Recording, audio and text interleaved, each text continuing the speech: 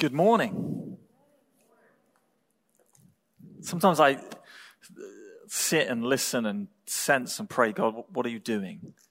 We plan, and the musicians rehearse, and I prepare, but at the same time, we always want to make space for God to step in, to change shape, to speak in a different direction. We never want what we've planned to restrict what God might want to do. In the same way, we never want to be so loose that we haven't prepared or planned or prayed or studied. We want to balance the two. This morning, there seems to be a sense that God wants to speak to people who are struggling, or that for some people they may have switched off or drifted away and God wants to bring them back. And then for others, I believe that there is a moment where there's that wake up, but there's also that I want to be energized. I don't want to just exist. Some mornings you may wake up and you feel like, what day is it? What are we doing? I believe that God wants to fill us in such a way that we aren't waiting for a future event, but that this powerful God who is present is here in the now and in the everyday and in the ordinary. So may I encourage you to be open to God stepping into whatever circumstances you find yourself in now. I'm speaking to the room and I'm speaking directly at the camera lens and saying, may you know God in your now, in this moment. This is week 4 of this mini-series looking at this letter tucked away towards the end of the New Testament written by the disciple John. It's this letter where he's writing as an older person, giving advice and recommending, do this, don't do this, and remember this. It's almost these final words, and there's these reoccurring themes that we're going to get to. I've got the passage of 1 John verse 4.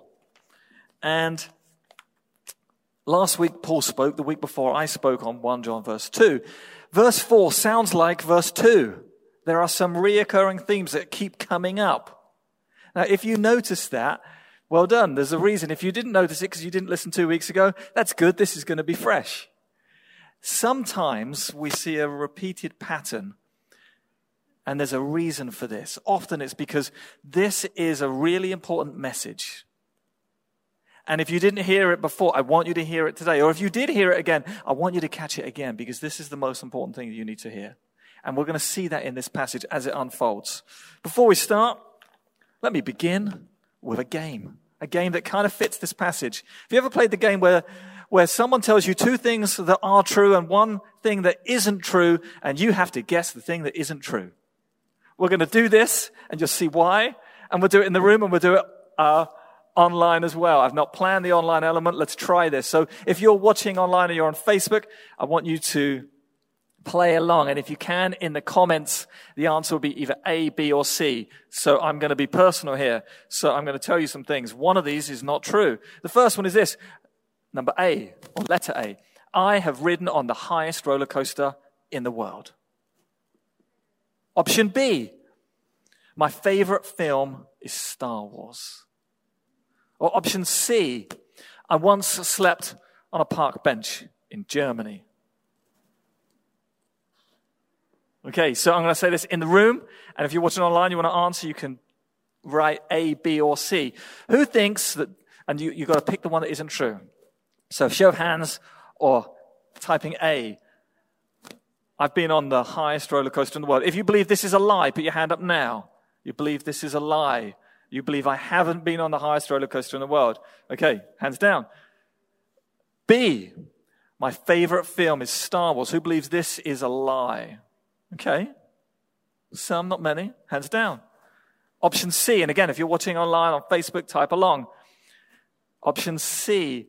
I once slept on a park bench in Germany. Well, there's not many of you. Most of you genuinely believe that I look like someone who would sleep on a park bench. Okay. You are all correct. I have slept on a park bench in Germany.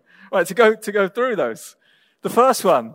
Many of you doubted this. I've been on the highest roller coaster in the world. It was very high. I was younger than I am now. But I believe I'll do it again. I have slept on a park bench in Germany. I attended a conference in 2001. I was 21 years old. And we stayed up all night. And we're in this park. And I got tired and I fell asleep on a bench. And I thought, my goodness, I've slept on a park bench. It's true. I have never seen Star Wars. For some, it's like, oh no, and I like this guy. I'm now going to get invites to watch Star Wars with you. The reason I introduced this passage with this analogy, with this game, is because not everything we hear is true. Not everything that is said in the most compelling of ways is factually accurate. And that's been heightened and highlighted so much in recent times that we have this challenge of where do we land and what do we choose and how do we find wisdom in the noise, in the chaos, where every persuasion, every argument, every news station has got an opinion and a statement, and that's before we even get into the world of social media. How do we find what is true? I'm talking about wisdom. And the good news is God says, if you ask me, I can give you wisdom. I can give you understanding. In a world that is full of fog, I can give you clarity. God says that in the Old Testament. And then we see Jesus who steps into the darkness and introduces himself as the light. He says, I am the light in the darkness, and where there is light, there can be no more darkness. So in a world of darkness and fog and many statements of which we have to continually play the game of which one is simply not true, Jesus gives us light and God gives us wisdom. And we're going to find that in this passage. If you've got your Bibles, turn to 1 John verse 4, and I will read it to you.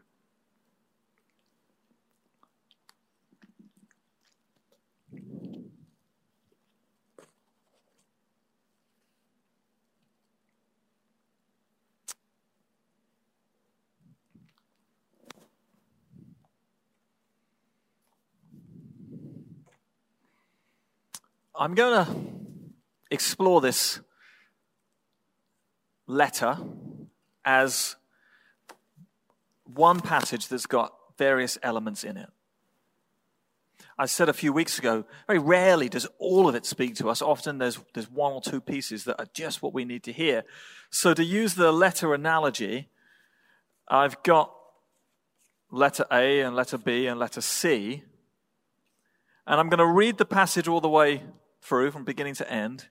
And then I'm going to break it down roughly into one letter A, and this is talking about this, and this letter B is talking about this, and this letter C is talking about this. And for some of you, there's one of those that's just what you need to hear, that speaks so accurately into your setting. For others, it may be, you're taking more.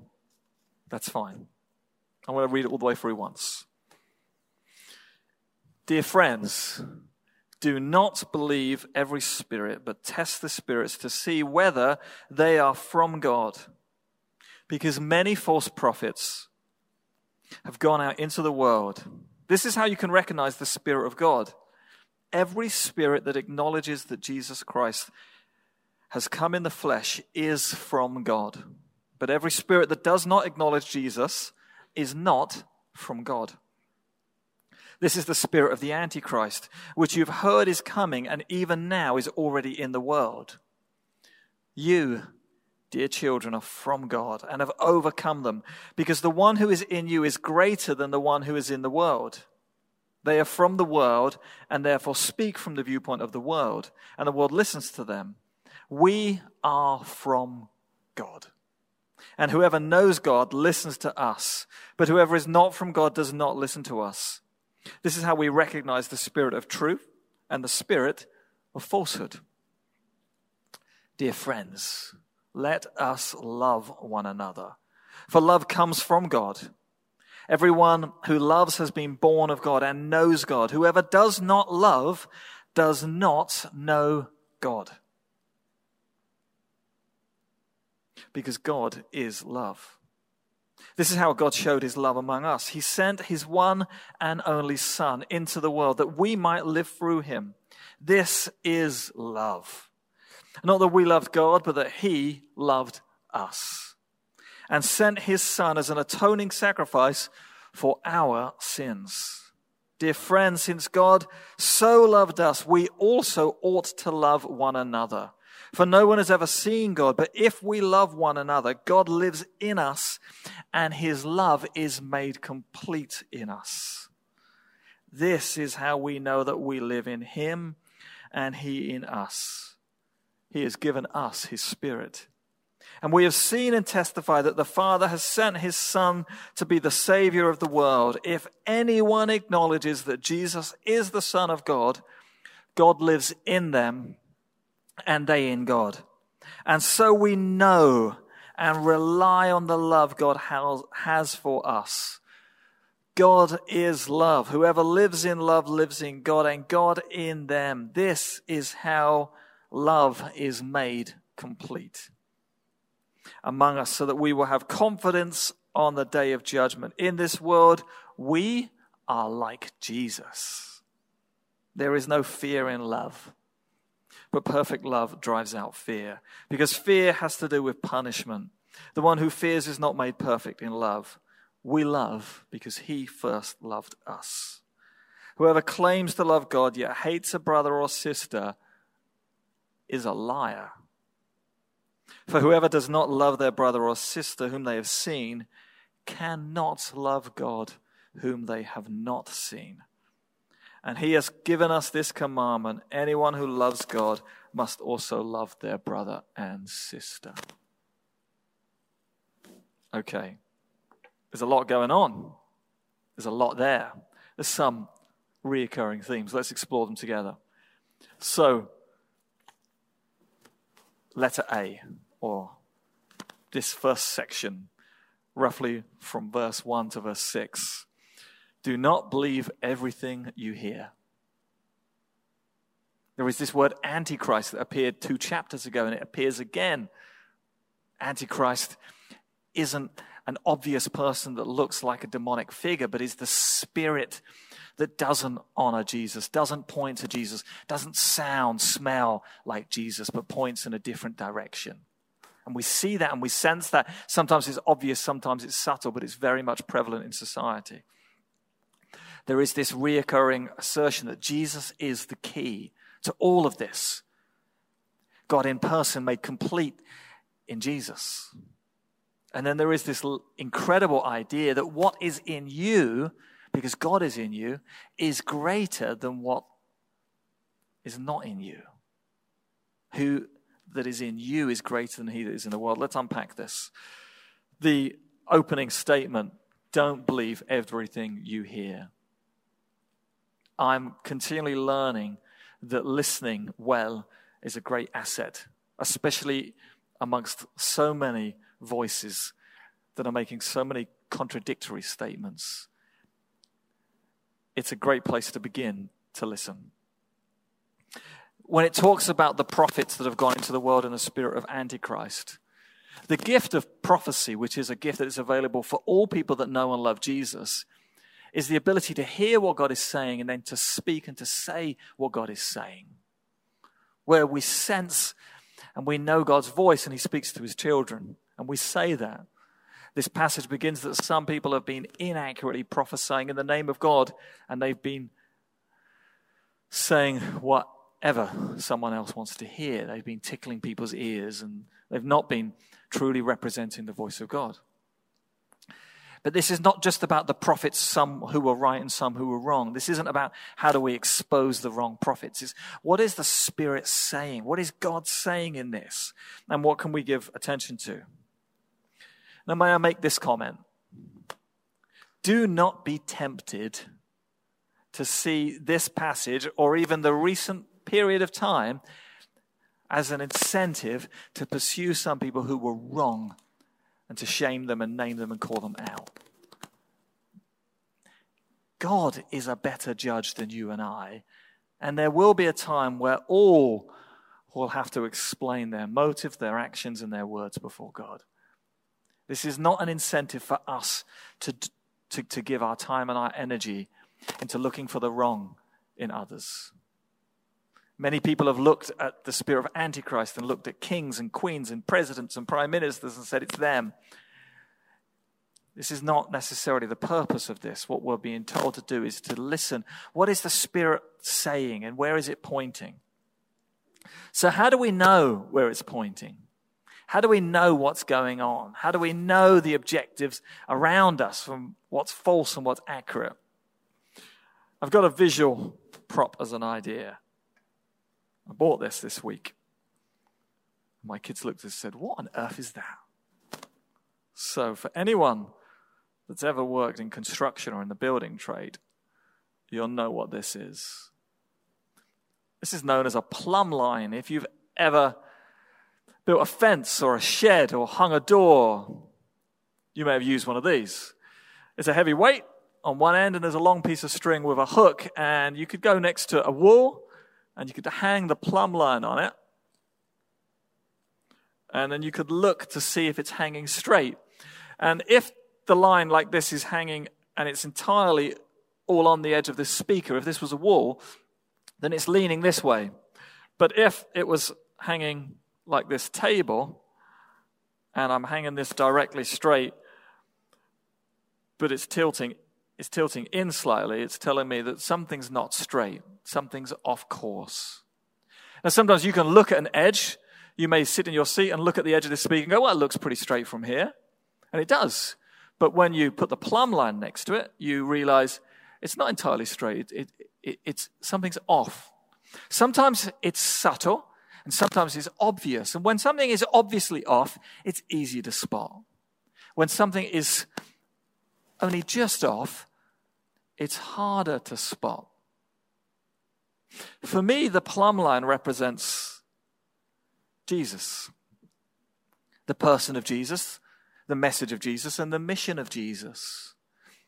So for me, I like to use that analogy or this idea when I'm listening to something and say, does this align with Jesus? Does this sound like Jesus? Does this point to Jesus? Again, there's sometimes very obvious. I don't even need to get the plumb line out. I can tell you that wall's not straight. There's other times when it kind of sounds like it could be Jesus. I want to encourage you to use this analogy in all ways, in the pursuit of wisdom, where everything introduces itself as wisdom. Does it point to Jesus? Does it sound like Jesus? Does it conflict with Jesus?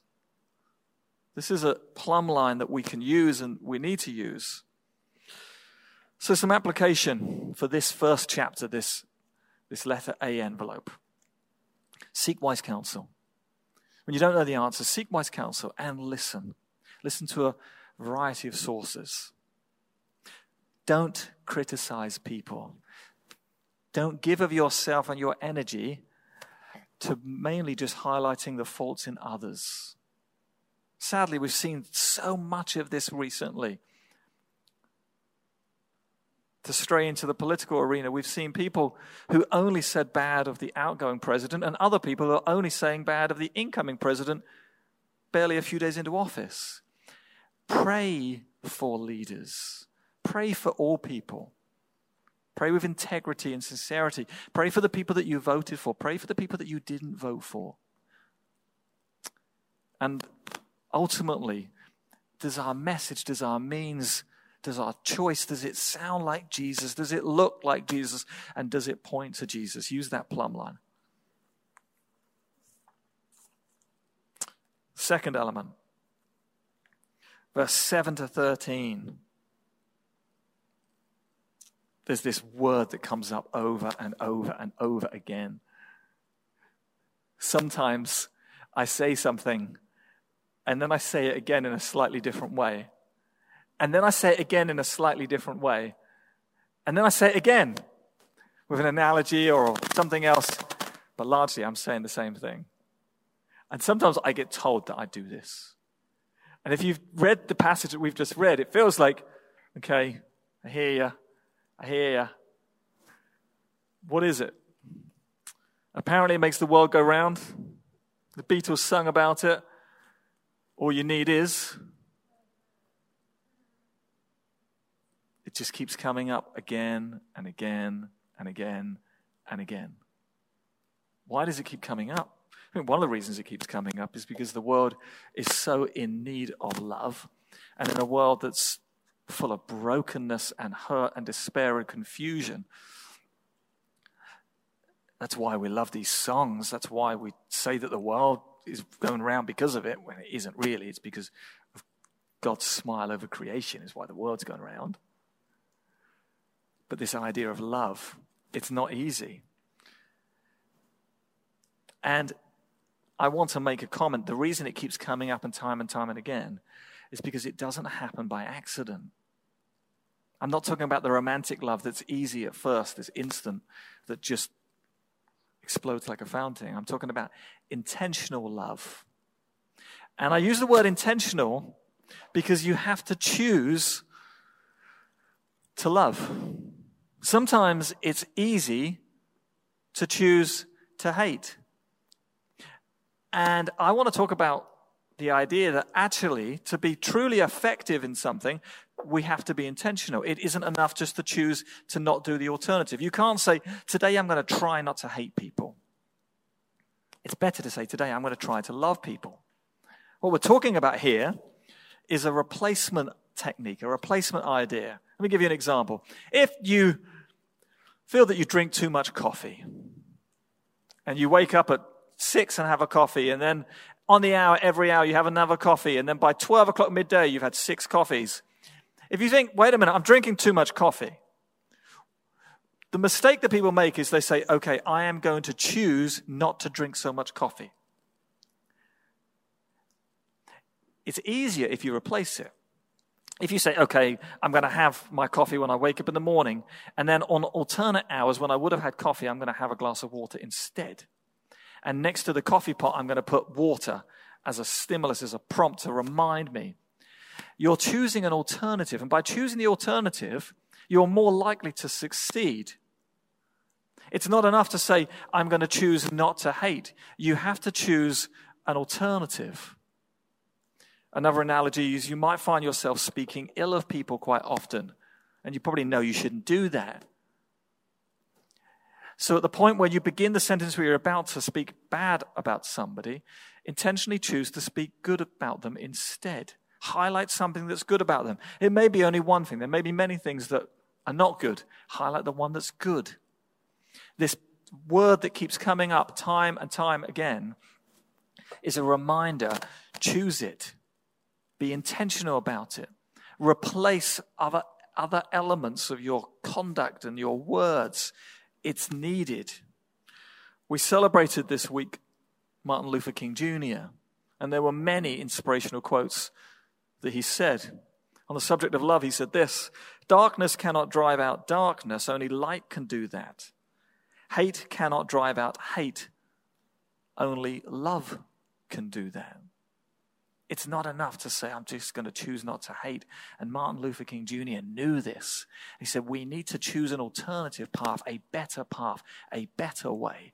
And it's a way that looks and sounds and smells like love. There's this incredible passage, tiny sentence that says this: no one has ever seen God. No one has ever seen God. But if we love one another and God lives in us, his love is made complete. Let me say it like this. No one's ever seen God. But if they've seen you, they may have seen God. That's a powerful idea. I'm hesitant to walk into a room and to introduce myself as God. I don't think I could do that. But the idea that what we're saying and what we're seeing here is if we live in tune with God, the Spirit of God that honors Jesus, proclaims Jesus, and that people feel love, they see the complete love of God in us. Wow. That's a different idea. We have the potential to show people God, and we have the potential to misrepresent God. I'll tell you a true story. This week, I went to meet with a friend who I used to play pool with. I used to be in a pool league, and the pool leagues aren't happening at the moment. Some of them are, but I'm not playing in them. And I went to see this guy, and I arrived at this pool hall wearing a mask, all clean, 9-foot table between us, social distancing. And I went to see this guy, and he wasn't there. I was annoyed. My day had been quite busy already. And he wasn't there. And I messaged him. And he said, I'm running late. I'm running some errands. I'll be there. And I went from being slightly annoyed to thinking, I wonder if God's got a different plan. I said at the beginning that I want to be planned and have a program and the songs are rehearsed, but we want to be open to God stepping into the spontaneous. And in that moment, I had this realization that maybe God has a different plan. There were a couple of guys over in a different corner, and I felt to go and speak to them, so I did. I'm wearing a mask, they're wearing a mask, which makes it socially awkward, but not impossible. I said hello, and I had a conversation, said who I was, why I moved here, and what I do in church. And it was quite an easy connection. And there was one person especially who started to tell me some of his story. Told me that he grew up in church and he hasn't been for a while, and his brother goes and he isn't. And as he was saying this, I had this, oh, that's why I'm here, and that's why I'm having this conversation. And I spoke to this person, and I had the opportunity to say that God loves you and that you're still a son. And in this pool hall, I prayed with him right there and then. So often we say, oh, I pray for you. And what we mean is later on after the date, or maybe when we go to sleep, we'll remember them if we remember them. Well, in that moment, I stopped and I prayed for this person in the pool hall. Did this on Thursday this week. And I didn't feel anything. There wasn't a sense of Pentecost moment of, oh my goodness. But he felt something. And he said to me afterwards, wow, what was that? What's happening? And he said, this is like a God-send moment. This is like God sent this moment, and I didn't see it coming. I didn't see it coming either. He messaged me later. We have the opportunity to show people God. No one's seen God, but if they've seen you and me, maybe they have, maybe they can, and maybe they could. That challenges me. That compels me to approach my day differently. I don't want to believe in God just for a Sunday morning experience. You know, the plumb line idea that points to Jesus, I want that to be seen, and I want that to flow from me because it's meant to. I read that in the New Testament. I want to see it now in my ordinary days when I turn up to meet someone and there's no one there. And I believe that's still possible. I believe it's meant to be normal. It's not meant to be extraordinary. So what do we see in this second part? That we have to intentionally choose love. And for some of us, we need to replace some other habits and tendencies to replace it with something better. And then this idea that no one's seen God, but if they see in you and me, they can, they could. And dare I say to you, they should. You represent Jesus. And then finally, towards the end of the passage in verse 15, it says, if anyone acknowledges that Jesus is the Son of God, God lives in them and they live in God. And we know and rely on the love God has for us. This passage is saying, if you love God, if you invite Jesus into your life, if you recognize you've fallen short, he comes in, and that gives you this assurance, this confidence that can't be lost. In a world where we question everything, and we should, as the passage begins, question things, what they're now saying is you can be sure of this. If you love Jesus and invite Jesus in and recognize you've messed up, and we all have, then you can be sure of this, that the Spirit of God is in you and that you are a new creation. People talk about this as the assurance of salvation. Let me tell you a story. This is a true story. In the early days of radio in Britain, George Bernard Shaw gave a talk about the peculiarities of the English language, in the course of which he mentioned that there are two words in English which begin with the sound sh, but are not spelt sh. One listener wrote in to say that this seemed untrue. There is only one word, and the word is sugar. Just going to pause where some of you are thinking. She received a postcard in reply on which there was one sentence. Are you sure?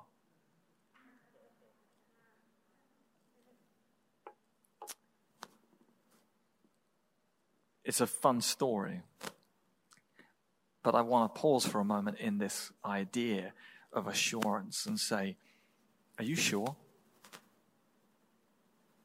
To the people that are watching at home, who have heard the stories of Jesus, you may have grown up singing them. You may have attended church sometimes. You may have some belief. Like the guy I met, you may have a family member who is sure, but you're not sure. This is not, do you believe? Everyone believes. Jesus said even devils and demons believe.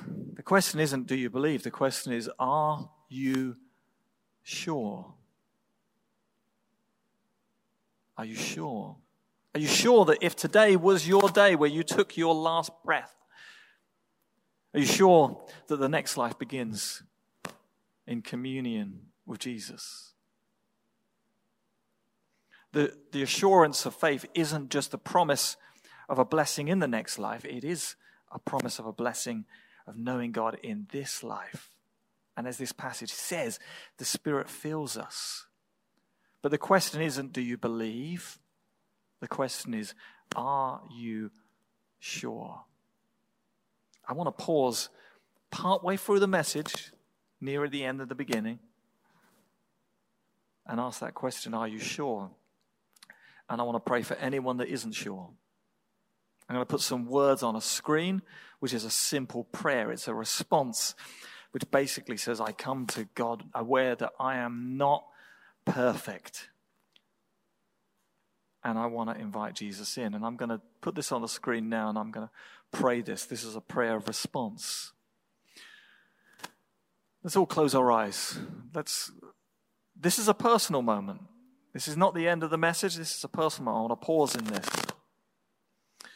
If you're not sure, if you recognize you've drifted, you've strayed, or you have some belief but you don't know what you believe, or maybe you believe nothing at all. But the question that I'm asking, which is a very direct question, are you sure, triggers something in you that needs to change and needs to respond, and pray this prayer. Jesus, come into my life. Forgive me for all the wrong things I have ever done. Change me. Let me never be the same. Thank you for dying for me, so that I can know you for myself. Help me to live for you, to the life that you have called me to. Thank you that I'm forgiven. In Jesus' name, amen. I'm going to ask a direct question. If you've prayed that today for the first time, or if you've prayed that because you've strayed from the path that you know that was God's best plan and best path for you, and it may be in recent days, weeks, months, or years, and you're praying this because you want to be sure. If you're in the room, just put your hand up. I want to see. Is there anyone who's saying, I want to be sure? And if you're watching online and you're saying, I want to be sure, just write that in the comments. I want to be sure. Because Jesus gives us a gift that we don't have to doubt. We don't have to question. We don't have to wonder, am I good enough? Did I let Jesus down? We all let Jesus down, but we can be sure that he loves us and that he forgives us. This is how we know that we live in him and he in us. He has given us his Spirit, and we have seen and testified that the Father has sent the Son to be the Savior of the world. If anyone acknowledges that Jesus is the Son of God, he lives in them. and they in us. And that makes up the church, a diverse, mixed blend of people who come together as his family, as his children, as sons and daughters of God. And it looks like us. It looks like you and me. And another analogy, another prop, another idea that my friends Kevin and Paul are going to explain. And for those of you in the room, you'll see it. And for those not in the room, we're going to send the camera and point at this pillar. Paul's going to speak to us first, and then Kevin. And it's a picture of the church. It's a picture of us. Okay, so this structural member, I'm an architect. This structural member is called a glulam. Back in, before we had this kind of technology, we used large, heavy timber, all from one tree, but we cut down all the forests, and so now we have to make up structural members that can span large spaces with something called glulams. And what a glulam is a bunch of different pieces of wood that all come from different trees. They have different defects, and they're pressed together into one shape. So when you come close and you look at these, they have different grains, and they have different compositions. You'll see the knots are different because they're compensating for each other. And they're pressed together under intense pressure and then coated in a resin, a structural glue that keeps them strong. And it makes them stronger so that they can span larger distances than one piece of wood could. Paul's an architect. I'm a carpenter. So the critical part in working with wood, whenever you're joining wood together, and especially if it's a structural situation, the trick to it is you have to put the wood together and glue it together with the grain going in the opposite direction. And the reason for that is if you glue wood together in any form and the grain is all going in the same direction, it will all pull in that direction. There'll be no resistance to make it stay straight, to remain plumb. It will all go in one direction. So it's important that you have to turn the grain. Every other piece of wood is going in the opposite direction, and that keeps the structural integrity of the wood that you're joining together. It keeps it straight. It keeps it from steering off into its own path, because again, if it's all like-minded, all the same grain, the same direction, it's all going to just curve one way. So by alternating these grains, different direction, it keeps it straight. It keeps a balance. It keeps everything in check, and it's the key to making any structural piece of wood or table or whatever you're building, keeping it straight and keeping it on the right path. Thank you. Feels a little bit like us. Well, we're different, but yet we're glued together. We're glued together by purpose, and we're glued together by person, and it's Jesus who brings us together. Now, the contrasting grains can cause friction, and I'm aware that there's been friction between people who voted one way and people who voted a different way. My request of you is not that you all become grain that all is the same, but that the plumb line of Jesus brings us together.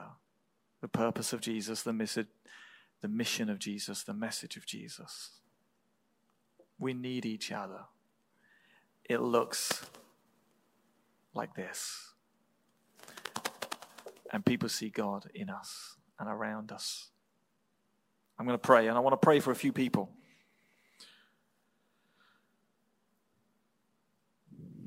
Let's close your eyes.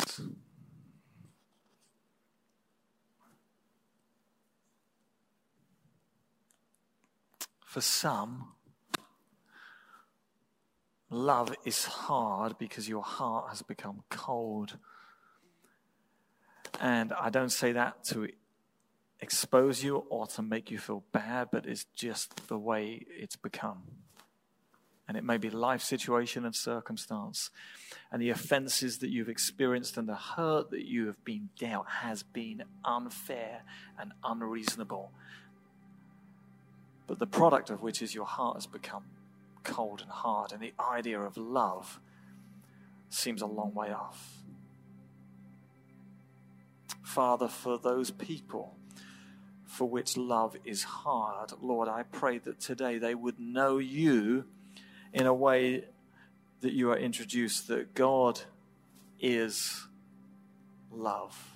May they receive the love of you today in a special way that melts their heart, that changes their words, that adjusts their orientation. Lord, may they receive love and may they know love today. There's a different group of people I want to pray for. Some of us have been distracted. We've listened and believed everything, and we've put our hope in the wrong places, and the wrong people, and the wrong ideas. It may be we put our hope in our wealth, our power, our position, our politics. We'll put our hope in the wrong place, and the plumb line needs to point to Jesus as our orientation. And I'm praying for this group. Lord, forgive us for the times we've been distracted and we put our hope in the wrong place, in the wrong people. We've spoken about other messages with more enthusiasm than we have the message of Jesus. Lord, forgive us. Help us to get a straight line that looks like Jesus, sounds like Jesus, smells like Jesus, and points to Jesus. Lord, align us with Jesus, I pray. And then lastly, and this group of people is me. I'm in this group. I told the story of speaking to someone about Jesus in a unique place this week and praying for them, and it was remarkable. I've got to confess, I used to do that quite often.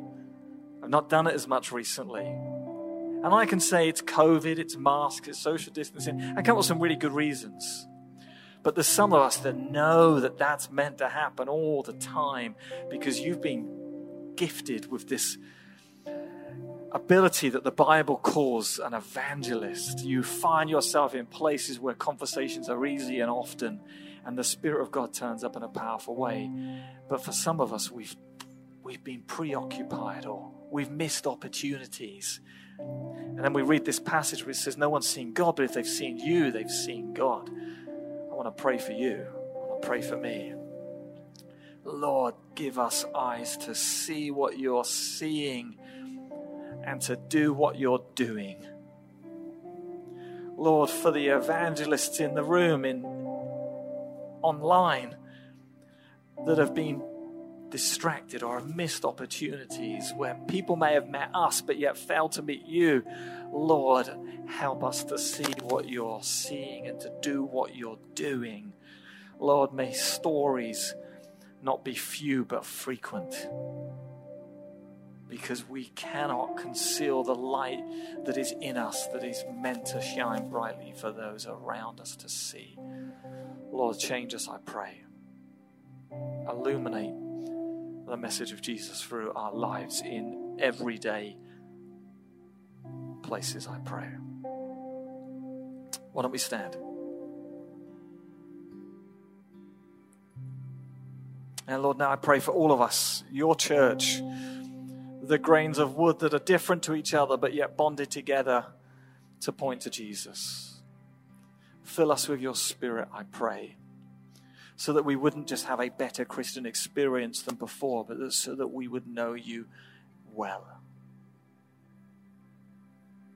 Lead us. Shine on us. And Lord, bring change to the people and the places around us. We pray this in your name. Amen.